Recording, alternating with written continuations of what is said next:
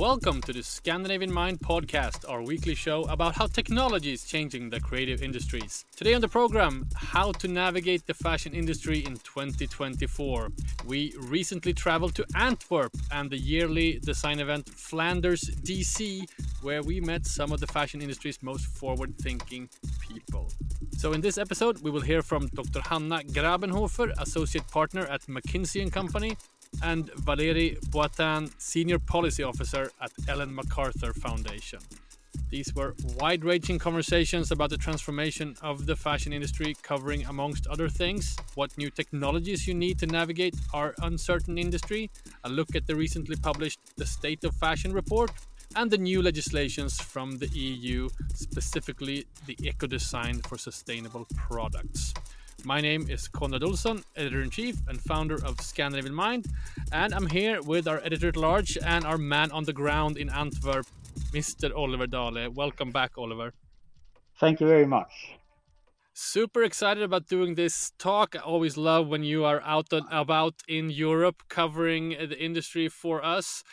I think we need to start with explaining what this is really. Flanders DC in Antwerp. Talk about this event. So, first of all, Flanders DC is the organization behind the event, which is the organization that works for the design and fashion industries within the Flemish region in Belgium. And they every year has event in which they invite people that discuss the industries. So every other year it's a focus on fashion and design consecutively. And this year there was the fashion talks, and which then was followed by the Belgian Fashion Awards. And this event then looks fashion industry at large. What problems does it have? How are we able to solve these problems? How could we uh, look at the fashion industry and get a sustainable fashion industry that will flourish in the years to come? So there were speakers and panel talks and breakout sessions in which you could meet consultancy firms, tech companies, creatives, designers, and it was a very holistic view on fashion in general. Well, we're going to get to the conversations, and I'm so happy to have people from both these organizations on the podcast. I've been wanting to have them on for a long time, and so happy you were able to grab Hanna and Valérie. But judging from the photographs I've seen, the event looked really professional. It's a beautiful location. Can you give us some more texture on being there, being in Antwerp? Obviously, legendary city for avant-garde fashion since a few decades ago. What were your kind of impressions coming into the city and this event?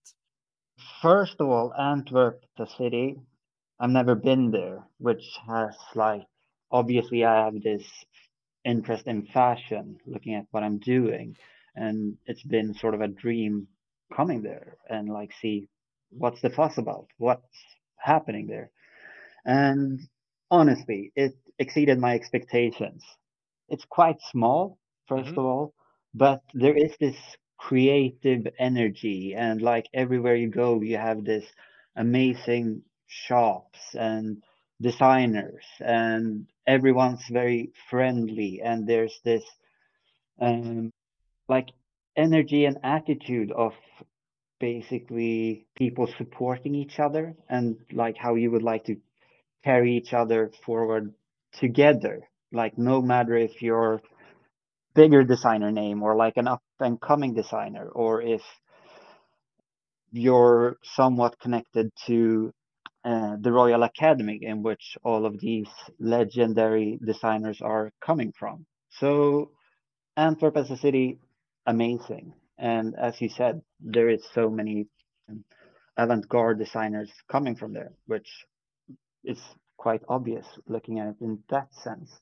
Yeah, we just mentioned them quickly. We're talking Dries van Noten, Ander Meulemeister, Dirk Bickenbergs, a couple of others as well, right?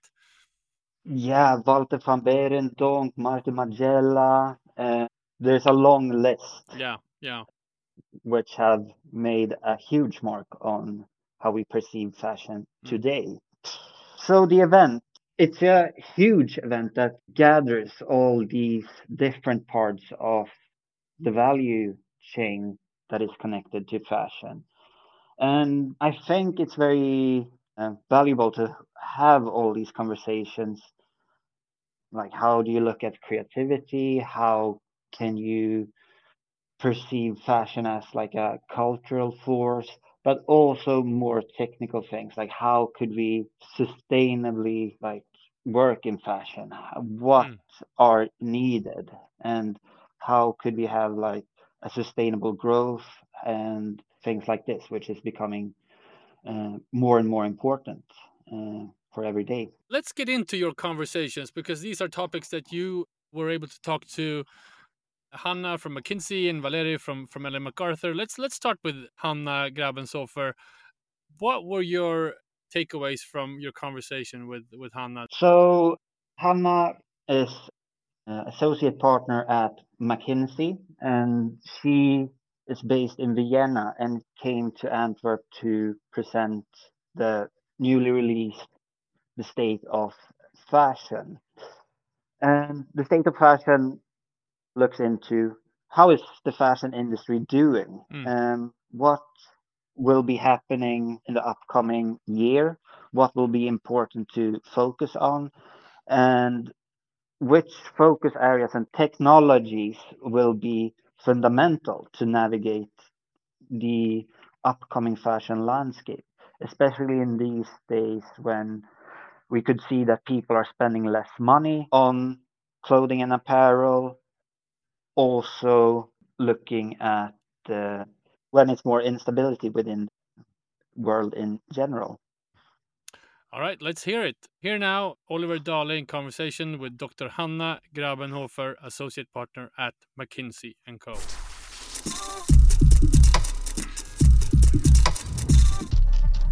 How is fashion industry currently doing?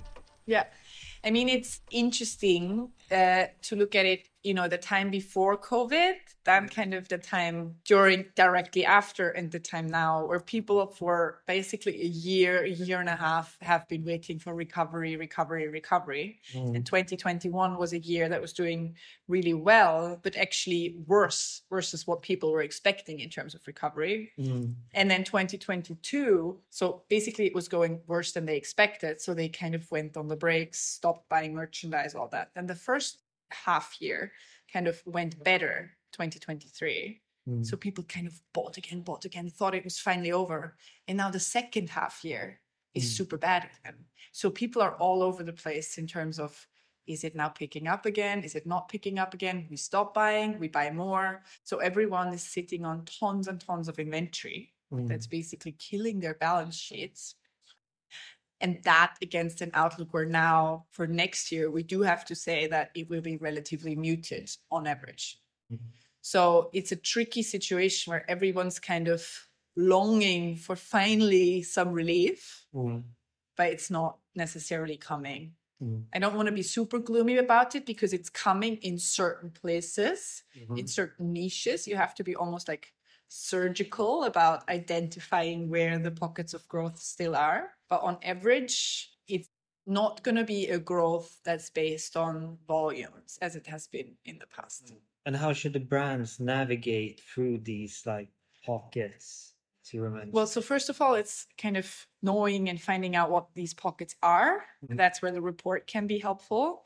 That's where also kind of looking at your internal situation will be helpful in knowing what you're personally as a company are able to do. We are currently living in very uncertain times, and we have been for a while. How should brands tackle these things looking ahead? Yeah. the more closer you can bring the time when you take a decision on something to the time when it actually happens, the better, right? But that's where we're a bit back to the fast fashion formula, where you have players that basically, like a Shein drops 10,000 new products in a week at time in super small quantities just to test what picks up. Then they produce it, and within another 2 weeks, they have it online in bulk, right? So if you operate like that, it can be easier to navigate the uncertainty. Now, I wouldn't necessarily want to propagate that fast fashion model because it has a whole bunch of other implications we don't necessarily want to promote. But being reactive and being able to quickly kind of change course is what you're going to have to somehow learn to do. Because in the end, you can use all the modeling and predictive analytics you want. No one knows how exactly it will plan out. And I guess this must be very hard, especially within fashion, which is an industry that isn't very agile like traditional. No, it isn't. What's interesting to me is lately I've had a lot of projects with clients around inventory management, because I mentioned earlier, everyone's sitting just on piles and piles of stuff. And it's dangerous for balance sheets. You have a lot of cash bound. But it's also interesting if you're able to change your perspective on it and you say, maybe I don't have to reproduce the newest collections all the time, but I kind of use what I have.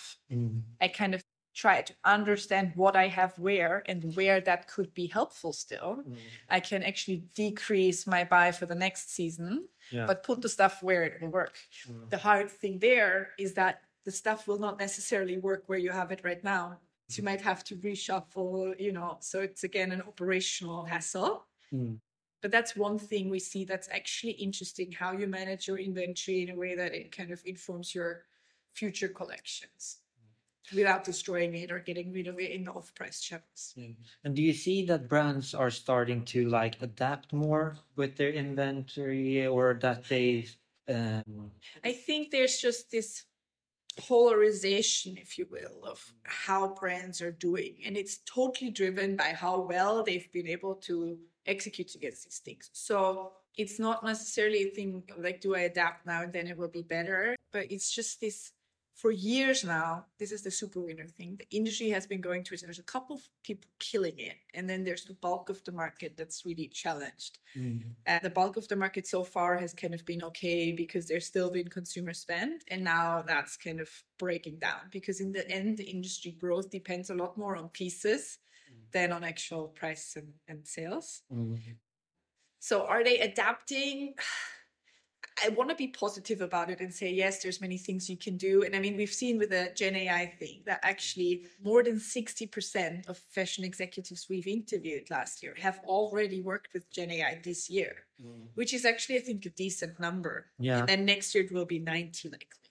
But against that, it's undeniable that this proliferation of a couple of players, we're going to get stronger and stronger. And then the bulk who's going to keep having the same challenges. I think that's strong. The only thing I might add to that is that if you, for instance, would use AI as kind of a game-changing moment, release all that you've been doing, focus on that, or sustainability, you could almost plan out the same way, right?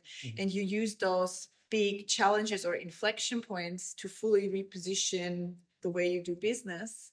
Maybe that could be something. But in reality, big traditional companies have sometimes a hard time.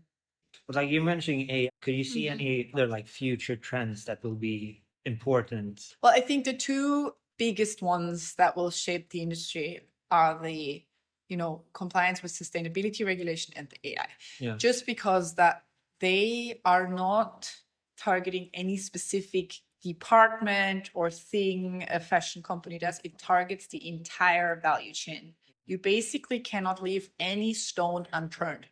It's really challenging, and you're creating a completely new world order almost against that. So those are the two big ones. And then, of course, there's smaller ones like the influencer, how you use influencers. The shift towards brand marketing, frankly, I think will be really hard for many because in the end, there's so many players, especially mid-market, where you've been trapped in unclear value propositions. If you don't know what you're about, your brand marketing will be very ineffective and you're going to blow a lot of money. So that's also going to be challenging to act on. What do you think brands now need to focus on? So I think they should focus, number one, I still think sustainability and Gen AI are two big ones you can't get around because there's an urgency attached to that. When it comes to sustainability, the regulations kick in from 2026. But if you don't secure kind of access to that ecosystem, if you will, right now, you're going to lose out then. Right? Yeah. So we see certain large players creating a lot of M&A based purchases to actually integrate parts of a sustainable circular value chain, because otherwise they're never going to be able to actually have suppliers who can keep up with their targets that they set for themselves to deliver sustainable product. And then AI is also interesting because it will build up year after year.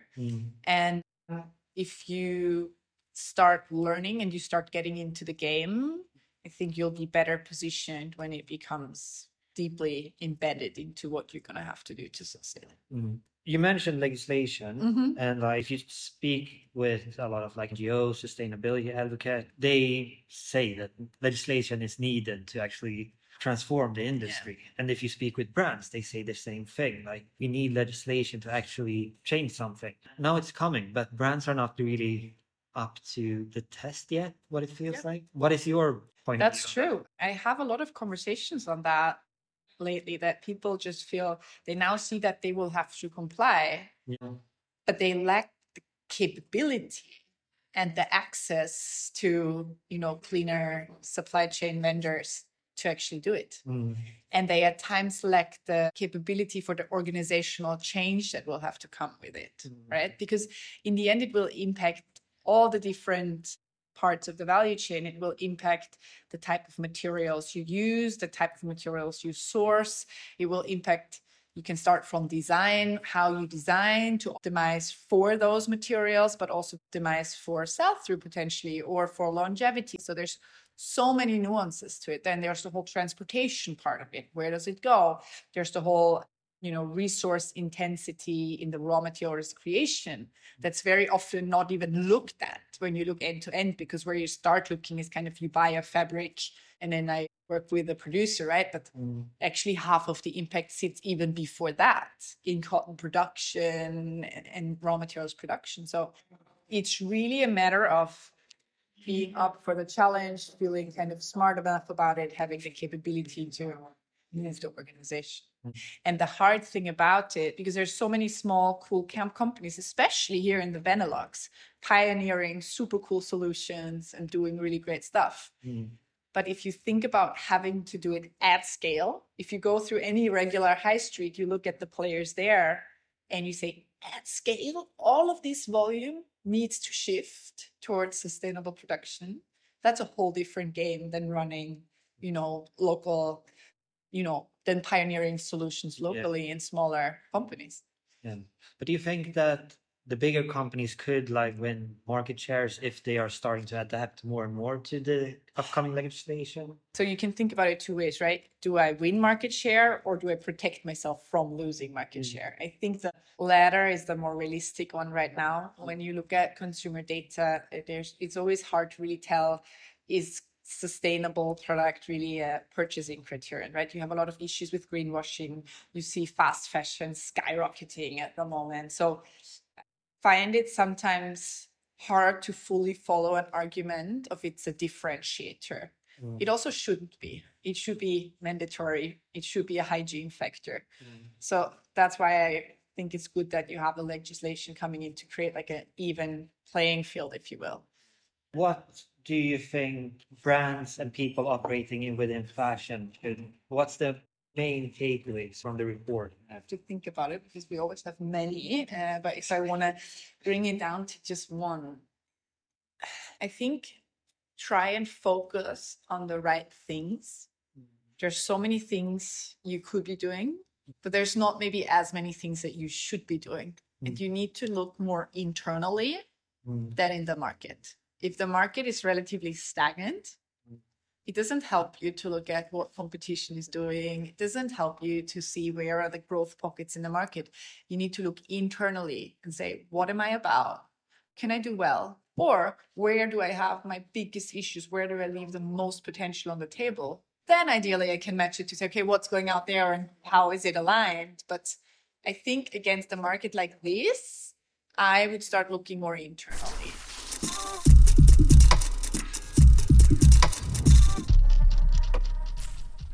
All right, that was our conversation with Hanna Grabenhofer, Associate Partner at McKinsey & Co., recorded in Antwerp a few weeks ago.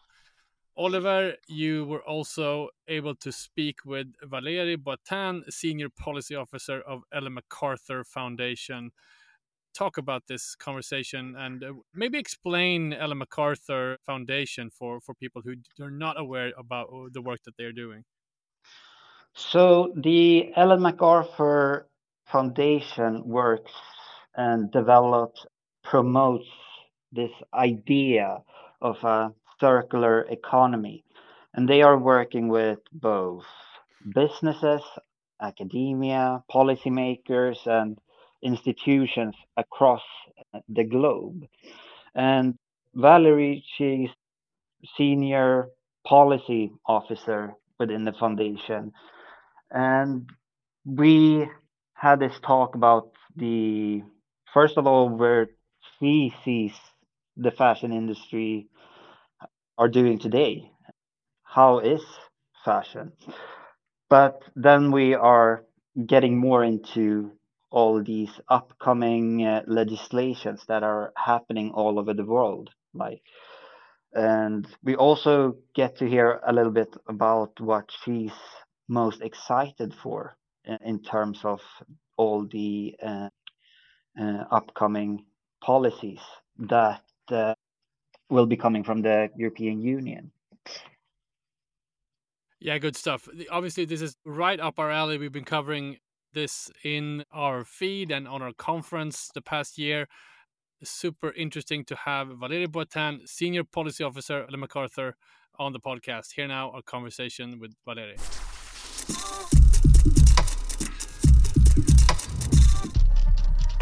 What are your views on the fashion industry today? I think if you look globally, we see a rise in production and consumption that is not changing, and it's unlikely to go away. Also, if you realize there's growing middle classes in countries like India and China and so on, we do see this trajectory of growing production and growing consumption. The problem with that is the fashion industry is largely based on finite resources, in the sense that we largely rely on new resources, new polyester, new polyamide, new cotton. I think 97% of the fibers entering the system are new. And so we have very low levels of recirculating our materials and our products. And I mentioned the underutilization as well. We know, especially in Europe, it's difficult to have very accurate figures on that, but there are some figures saying that we tend to throw our garments away after 7 or 8 times having worn them. That's, of course, just one research, and it's really hard to get to the specifics. But I think there's a general tendency of underutilization. And that's also a bit because the economics are missing at times. It's really hard to make a business case out of post-consumption materials. It's really, it's very hard to compete with linear models in which you just place a new product on the market, that product is sold, and then as a company, your duty or your job basically ends there. If you want to take that product back and sort it and clean it and repair it or recirculate that, you have a very different type of operations. You have different challenges and so on, and you're basically operating in a system that was designed to accommodate that linear model that just sells it on, and that's where the journey ends.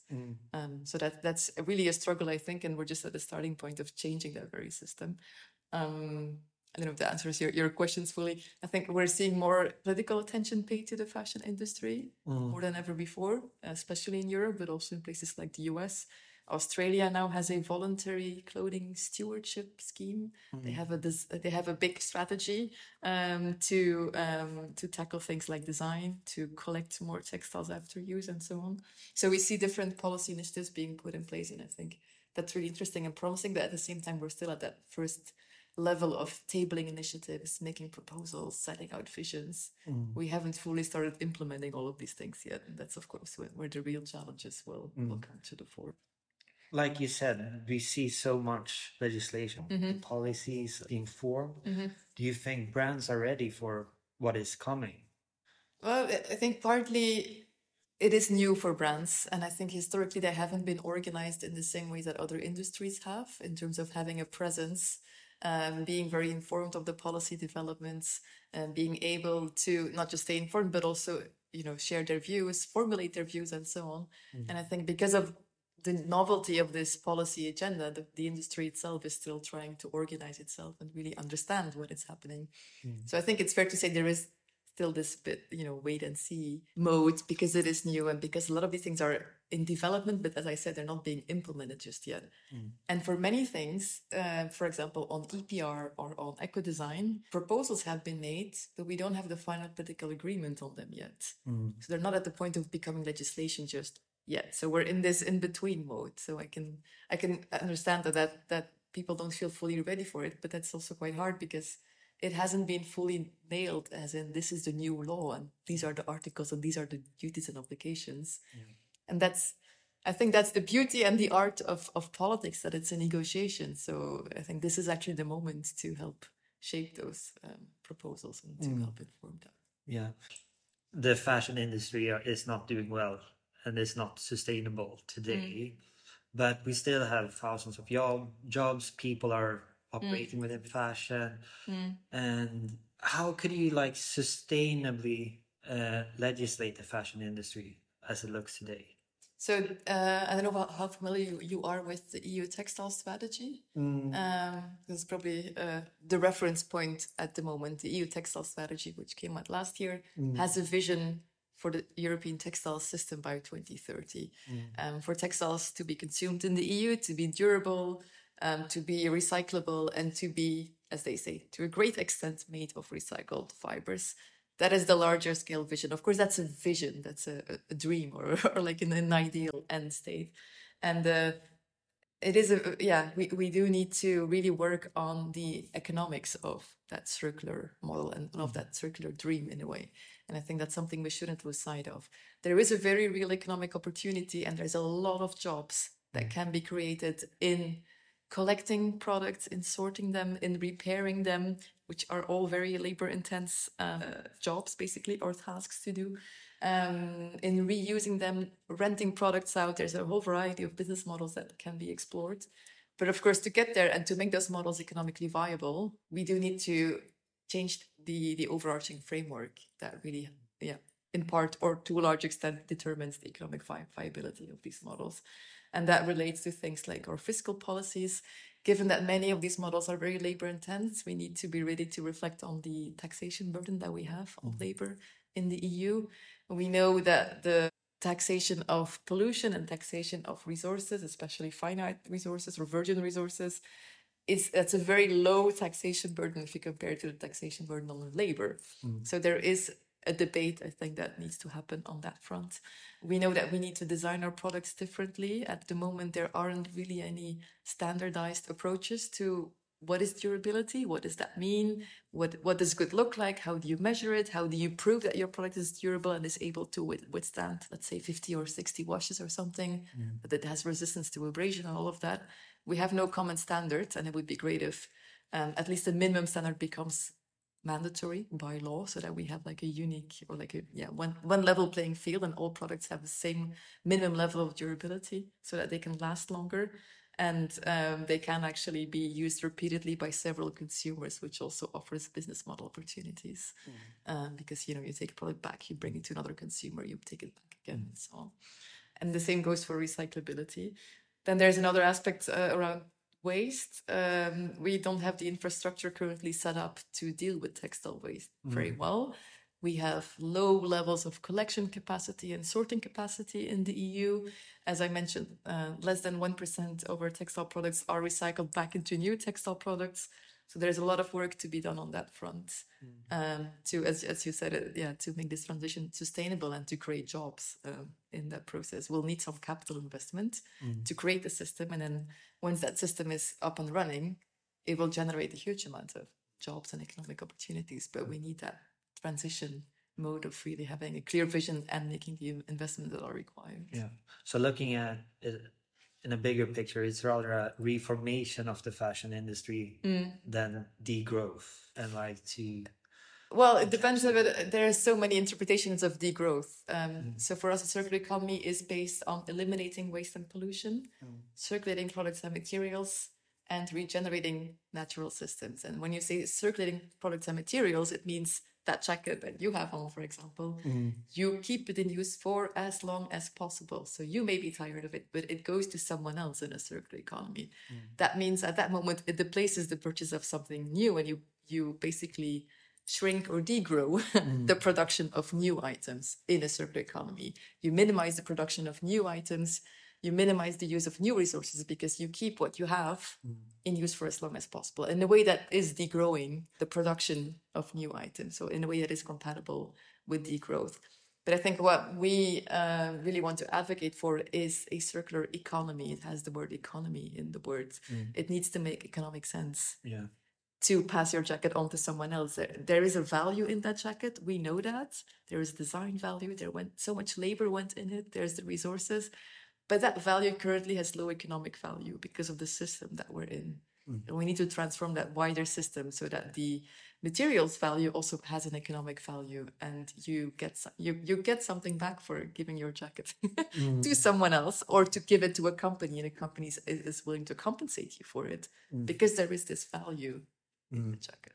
But with all these legislations that now are in the works, which ones are you most excited for? I like the eco-design proposal a lot. So that's the eco-design for sustainable products regulation by the Commission, because it is so fundamental to tackle. If you want to tackle the environmental impact of a product, you need to look at how it is designed. Basically, most of the decisions are made at the design stage, and also because at the moment, especially in fashion, there is such a huge diversity in terms of products and materials and material mixes. It's nowhere comparable to these bottles, for example, where you have some level of predictability on. It will be more or less 100% glass or 100% PET. It won't be like in fashion we see products with polyamide and nylon and polyester and cotton all in the same fabric, not even the same product, but just one fabric. And then a jacket, for example, has several layers and so on. So it's super, super complex. And in order to make life easier and to make the economics work for disassembly, for repair, for recycling, you need to standardize these approaches a little bit more, standardize durability, design for recycling, design for disassembly a bit more. So I think that's really a huge opportunity to do that, so that we don't have this huge mixed bag of materials. It's really hard to make money out of that as a recycler or as someone who's trying to bring them back into circulation, be it through reuse, repair, remaking, or recycling.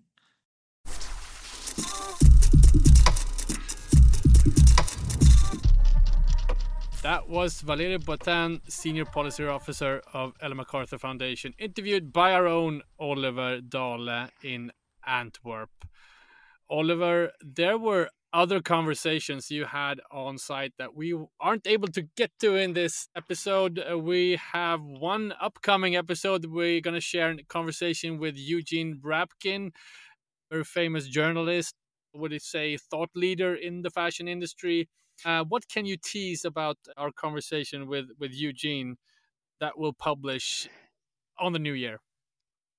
As you said, Eugene is a thought leader within the fashion industry, and the conversations we've heard from today have been very technical and looking into the more business side of fashion and how you could navigate that side of the industry.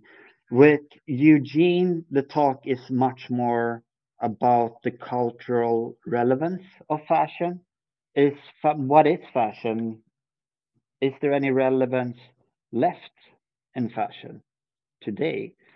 So it's more from that sort of perspective, and how you could build cultural relevance connected to it.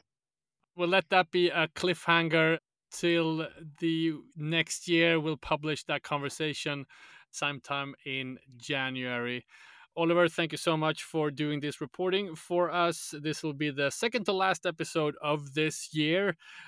So I have to ask, Oliver, what's on your wish list? What do you want to see under the Christmas tree on Christmas Eve? Is it any fashion, jewelry? What are you looking forward to? Not really. And this goes very much back to all these conversations that you have around surrounding sustainability and things like that. And I've recently picked up a new hobby, which is mending all my clothes. So maybe like sewing machine. That would be nice. All right. We'll send that straight to Santa Claus in the north of Finland. We have little of 1 week left, so we'll see if you get that. This has been the Scandinavian Mind podcast with me, Konrad Olsson, and our dear colleague Oliver Dahle. Don't forget to subscribe to our newsletter. Visit scandinavianmind.com/newsletter not to miss out on any upcoming and future events. Until next week, bye.